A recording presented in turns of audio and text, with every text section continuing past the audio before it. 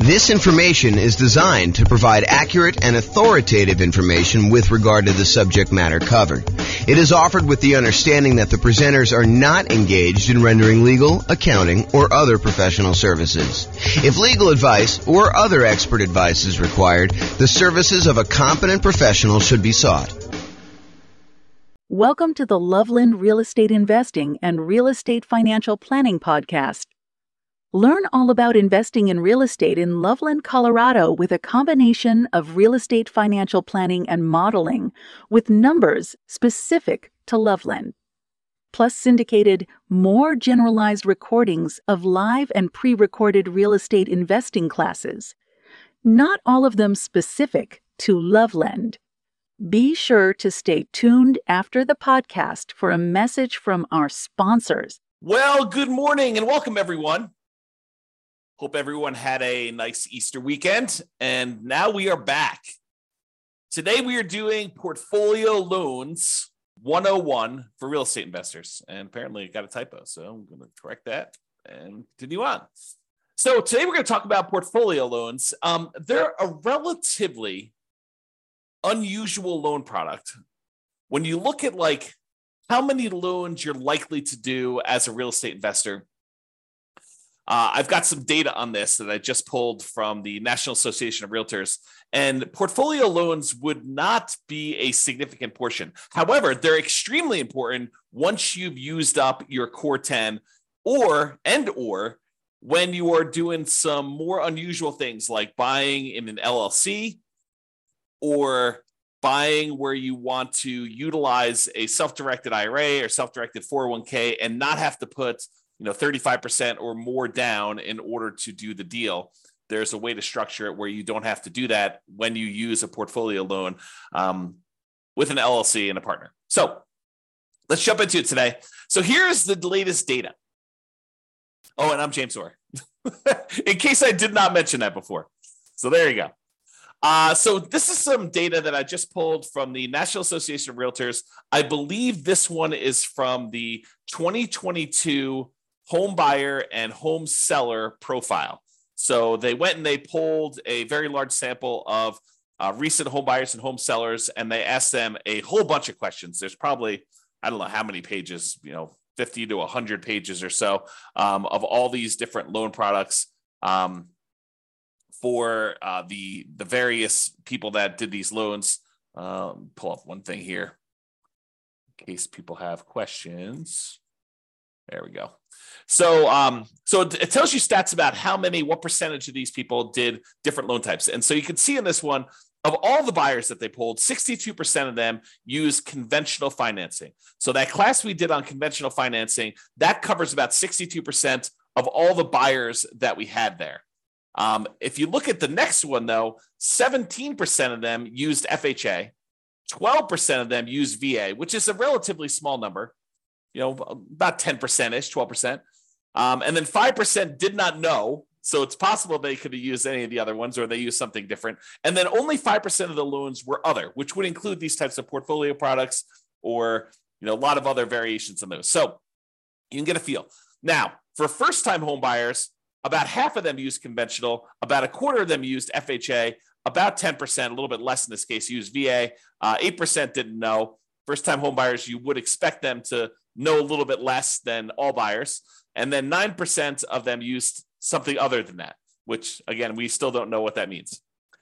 And then repeat buyers, 67% used conventional, 14% used FHA. So a lot fewer people used FHA on their second loan. And 13% used VA. And still 4% did not know, and 3% used others. So you can kind of get a feel for what the popular loan programs are in that particular case. Now, this is the type of mortgage for first-time and repeat home buyers based on whether it was a fixed-rate mortgage or fixed rate then adjustable, or did they not know, or other. And so just looking at it, all buyers, I'm not going to do the crazy details. If you want to look at it, you can pause the slide and look at it later. But all buyers, 92% of the loans that they got were fixed rate mortgages in 2022, which doesn't surprise me. A lot of people, especially early on in the year when interest rates were very, very low, were probably getting those fixed rate financing things because loans were at or near all-time lows at that point. I would expect in 2023 to see a slight uptick in the number of adjustable rate mortgages, because I think, to their detriment, some folks are using some type of adjustable rate mortgage thinking that, oh, I'm only going to be in this property for a year or two or three, and or that rates are going to go back down and I'll be able to refinance out. I'm not so sure that that is the most prudent thing for folks to do. It's possible it could work out for you. I mean, we don't really know the future, but I don't know. I like the idea of locking in my interest rate risk and knowing that it's not going to get worse than a certain thing that I can handle. And of course, if interest rates improve, I can always go do a refinance at that point and deal with it then. Let me do this here. Okay. Hopefully that's a little better. Okay. So that gives you an idea of like what the loans are. So a lot of these portfolio loans are going to be fixed rate financing only if you do 15% terms, 15% amortization periods. A lot of the 30-year terms for portfolio loans are going to be adjustable rate mortgages. Now, they may be like fixed for the first, year or 2 or 5 years or whatever it is, and then they become adjustable. But the overwhelming majority of them are going to be adjustable in some form or another. So be aware that once you get to the point where you have to go do these portfolio loans, and have to, I mean that you're unable to get the other loans anymore because you've kind of exceeded the limit, or you're unable to get them for another reason, then you may be forced into taking some of these adjustable rate loans situations where these portfolio loans. Okay. So quick recap. I'm not going to reteach all the classes we've already done because we've covered all of these previously, but recap.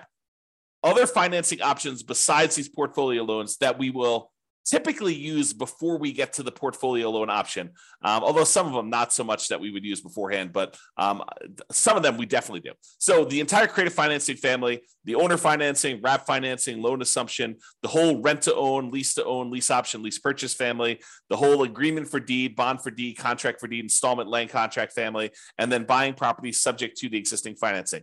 That whole group is what we consider creative financing, and we've covered those previously. I'm not going to cover them again. We could usually do low down payment options a lot of times with those, and in some cases, we may be able to structure nothing down loan options there. For private money, we are going to grandma, someone that we already know who is not in the business of making loans, and we're asking them to loan us money in order to buy real estate. We can negotiate low or nothing down options there. It's usually based on some type of relationship or trust with that person, and a little bit of negotiating probably. The quality of the deal probably does help in those cases in order to get the private money. Then there's the whole hard money family, which is usually someone who is in the business of making loans against real estate. You're very likely to be able to negotiate some type of low down payment. In some cases, probably even nothing down if the deal is good enough. And it's usually based on the quality of the deal. And sometimes a little bit of negotiation there. For the hard money loans, they are generally commercial loans only. They are not usually loans to do owner occupants with. So you'll be limited in what you could do there. There may also be some local banks that offer lower nothing down loan programs, which are different than what we've already covered. So you can go check out those as well. And then typically the kind of group that we focus on for house hackers or nomads, again, house hackers are people that move into a property and they're renting out another part of the property. Either they're buying a single family home and getting roommates, or they're buying a duplex, triplex, or fourplex, and they're renting out, one of the other units or all of the other units so that they can live in one and have the other ones there. So that's what house hackers are. Nomads are buying a property. They move into the property, usually as an owner occupant with 5% down, sometimes a little bit less, sometimes a little bit more, but they're getting owner occupant financing. They're living there for at least a year. It's a requirement of the lender. If the lender changes those rules, we'll teach it a different way, but they move in for at least a year. And then at the end of the year, or whenever they've saved up their next down payment, they go buy their next property, usually another owner occupant property with little or nothing down. And then they move out of the old one, convert that one to a rental, and they repeat the process until they buy as many rentals as they want. So the loan programs typically for house hackers and nomads are VA financing. VA financing is a nothing down loan program for veterans. It requires VA eligibility, but you can buy single family homes with it, duplexes, triplexes, or fourplexes. Then the USDA financing, which is typically for rural properties, another nothing down loan program. You can't buy just any property with USDA. It has to be a property that is rural, and usually only use those for single family homes. Then there's the FHA financing, which anyone can use. 3.5% down is the lowest amount you could do on those. So although sometimes you can combine them with down payment assistance, and then you use those to either buy single family homes or duplexes, triplexes, or fourplexes, which is a great strategy if you're trying to use minimal down, 3.5% in this case, in order to buy multifamily property up to fourplexes. Then finally, conventional loans, 3% down for like the Home Ready or Home Possible, or whatever they call that loan program for the owner occupants on those. Most of the time, though, we're going to be using 5% down conventional loans. And this is usually for single family homes only. For the low down payment options, you can buy multifamily, but it's not going to be at that 5%. And then the non-owner occupant, if you're going to buy investment properties, it starts at 15% down. That does have PMI, or 20% down without PMI. And in a lot of cases, we'll opt to put a little bit more down to get better interest rates and to borrow a little less to improve cash flow. Also, a point that comes up a little bit later here is this up to 10 finance properties per Social Security and tax return when buying non-owner occupant properties. So I'm going to cover this here because it's part of why we go to portfolio loans to begin with. So when you're getting these loans, like conventional loans, FHA, USDA, VA, they count the number of loans that you have on your tax return that are on your Social Security. And so like on your Social Security number, when you go and qualify for the loan. And they say, hey, look, if you have more than 10 loans total, like, I've got a VA property that I first moved into. It's a fourplex. I lived there for a year or two. Then I converted that to a rental. Then I went and I bought another property with an FHA loan. And so I've got, these two loans. I got two fourplexes that I did that way. Then I bought a whole bunch of conventional properties that I lived in over the years, and I've kept all those. And I bought a few as rentals as well. Now I have 10 loans in my name. A VA loan, a FHA loan, and 8 other conventional loans, some which I moved into and lived there as an owner occupant, some which I bought as a non-owner occupant for investment purposes from the very beginning. And they say, okay, great. You want to go buy another property. You no longer can get conventional financing because you have 10 or more loans in your own name. So now you need to go and get a portfolio loan. And that's what we're talking about. That's why we're talking about portfolio loans, is they are the solution once you get 10 loans in your name, okay? So that's what we're talking about there.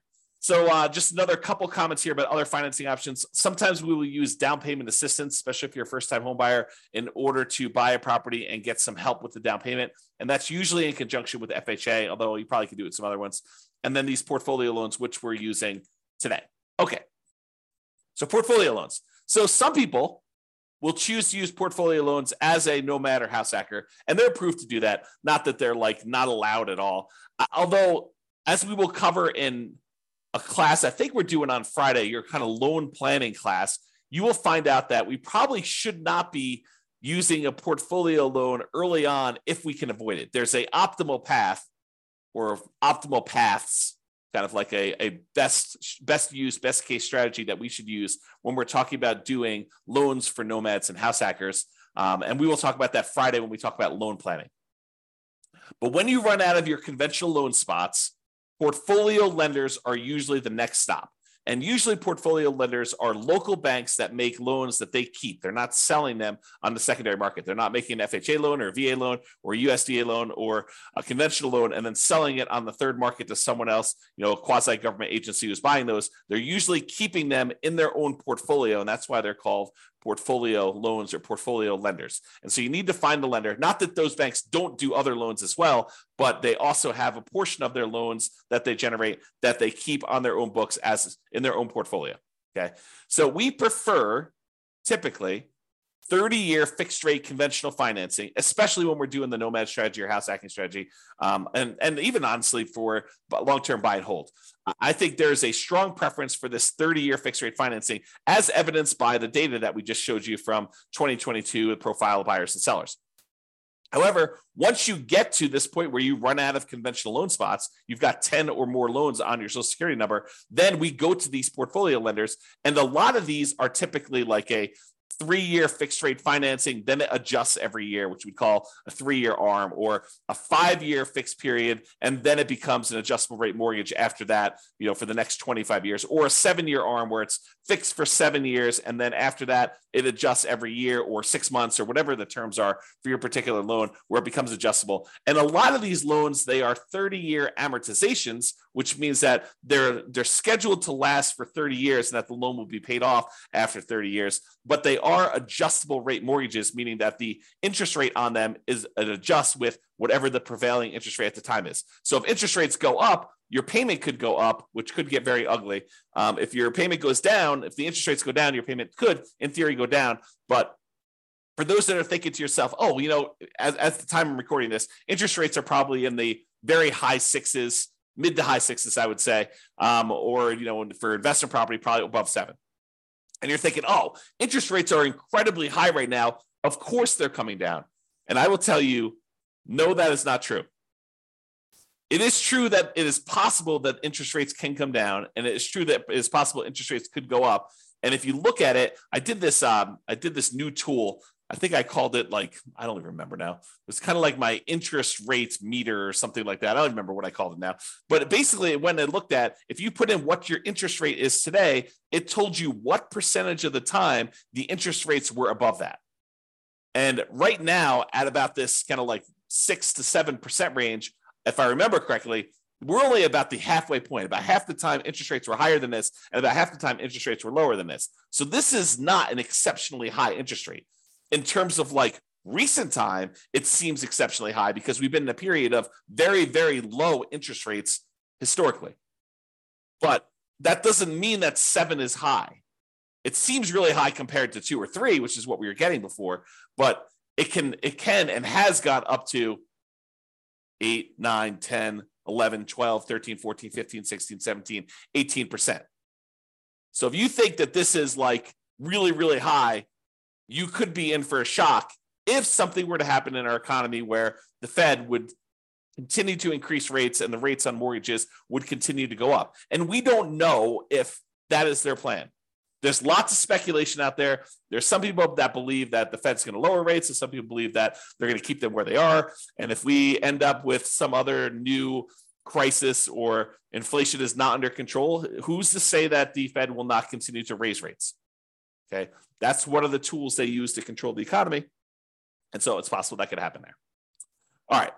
There is no hard limit on the number of portfolio loans that you can get, but you still need to be able to qualify for these loans. They have the traditional, debt to income or debt service coverage ratio qualifications that they have. They want to see how your overall portfolio looks. A lot of times their underwriting is heavily dependent on your debt service coverage ratio, although every lender is a little bit different, but I've seen that to be the case for most of the time. They can have very fast underwriting. Sometimes you can get approval in less than 24 hours. I will tell you, the more complex your situation is, which tends to be what's going on once you get to the point with portfolio lenders, is you tend to have a relatively complicated situation because otherwise you, in most cases, would go and get conventional 30-year fixed rate financing. So a lot of times when you get to the point where you're using portfolio loans, you have a very complicated situation. But the more complicated it is, typically the longer it will take to get qualified. That's just been kind of my experience through my clients. Bigger purchases tend to go to a loan committee where they have different people look over the loan and approve them. It's not just the lender themselves, the mortgage originator.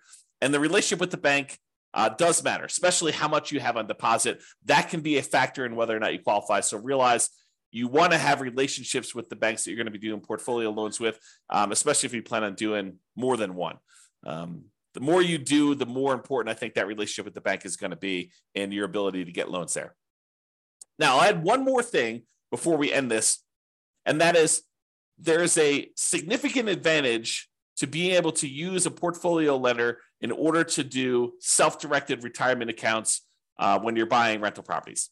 So traditionally, if you want to go use your self-directed retirement account in order to buy rental properties, the banks, the lenders are going to want you to not use conventional financing, not use FHA, not use VA, not use, I think I covered conventional, USDA, VA, FHA. So they're not going to want you to use those. They're going to want you to use some type of portfolio loan. And if you go to the lender and you tell them, hey, look, I've got this self-directed IRA or self-directed 401k that's got a bunch of money in it. I want to be able to get a loan with my self-directed 401k or IRA and be able to buy this rental property. They will tell you that it probably needs to be a non-recourse loan because they can't go after the IRA or the 401k in order to be made whole. So they will tell you, in order to make these loans, we will need to have a very large down payment. In most cases, they're going to take 35% down.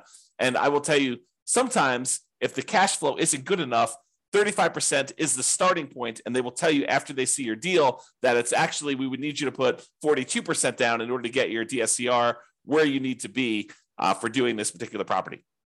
So 35% is sort of like the bottom threshold, and typically it is more than that. However, what if you really wanted to use your self-directed IRA or self-directed 401k and you wanted to buy properties and you did not want to put 35% down? Well, some portfolio lenders will allow you to do something which is a little bit unusual in my mind. So they will allow you to go in, and if you have a partner who is coming in and getting the loan, and you as the self-directed IRA or self-directed 401k are really just a limited liability partner in the LLC, providing the down payment in order to do the deal, then they will allow you to do that deal with 20% down.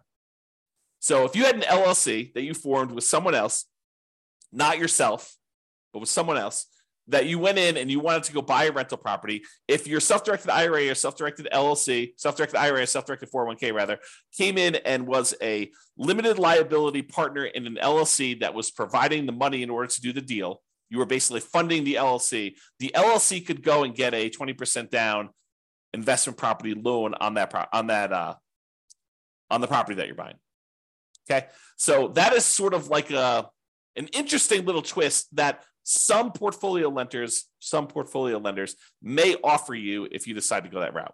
So just kind of a heads up, that is a way to kind of not have to do 35%. Now you got to go bring in a partner, which the partner may or may not be taking more of the deal such that it is not worth doing, or maybe they're doing the deal and it's actually great. They're the ones that are co-signing for the loan or something like that, and so they're there. Okay, so to finish up, in conclusion, investors often look to optimize their conventional financing loan spots before proceeding to these portfolio loans. Portfolio loans tend to be variable rate financing, and so we tend to try to fill our loan spots with VA or FHA or USDA or conventional loan spots first with 30-year fixed rate financing in most cases. And then once we get those filled up, we move on to these portfolio loans, which tend to be, I would say, kind of like second tier, second quality loans, in that they are typically not fixed rate financing. I don't know if I mentioned this, but there is an exception. A lot of portfolio lenders will allow you to do a 15-year fixed rate loan if you want to. So the 30-year ones are sort of variable, whether they're 3-year fixed and then variable for 27, or 5-year fixed and variable for 25, or 7-year fixed and variable for 23. Some of them will do a 15-year fixed period on those, but usually the cash flow on the 15-year amortization period makes it such that it's probably not worth pursuing those. Although I could see some situations where that is a useful tool, but most of the time we're not. So what tends to happen is the portfolio loans tend to be the next stop after you do the conventional loan spots that are filled. And then there may be other reasons like partnerships where you're buying an LLC where portfolio loans make a lot of sense before loan spots are filled. So for example, if you're going and you're buying with, you and 2 other partners, or you and another partner, and, one of you guys is actually getting the loan and signing as the kind of the loan partner on that, and you're providing just the down payment, and buying in an LLC in that format with a portfolio loan can make a lot of sense. Although there's still going to be some type of variable loan unless you do a 15-year loan on that. All right. So that's all I got on the portfolio loans. Awesome, everybody. Well, hope you have a great day. Thank you so much. We will talk to you for the next class. Bye-bye for now. With home prices up, mortgage interest rates up, and rents up, but not quite enough to counteract the higher prices and interest rates, cash flow on rental properties in Loveland is harder than ever. Book a call with the Real Estate Financial Planner to apply our proprietary 88 strategies to improve cash flow on your rentals. See the show notes for a link to schedule your call and improve your cash flow today. If you're a real estate agent, lender, or professional in Loveland that wants to help our real estate investor listeners, consider reaching out to learn about collaboration opportunities with this podcast. We'd love to add more value to our listeners by having you assist our investors buy, sell, and finance their real estate investments. See the show notes to schedule a call to discuss collaboration opportunities.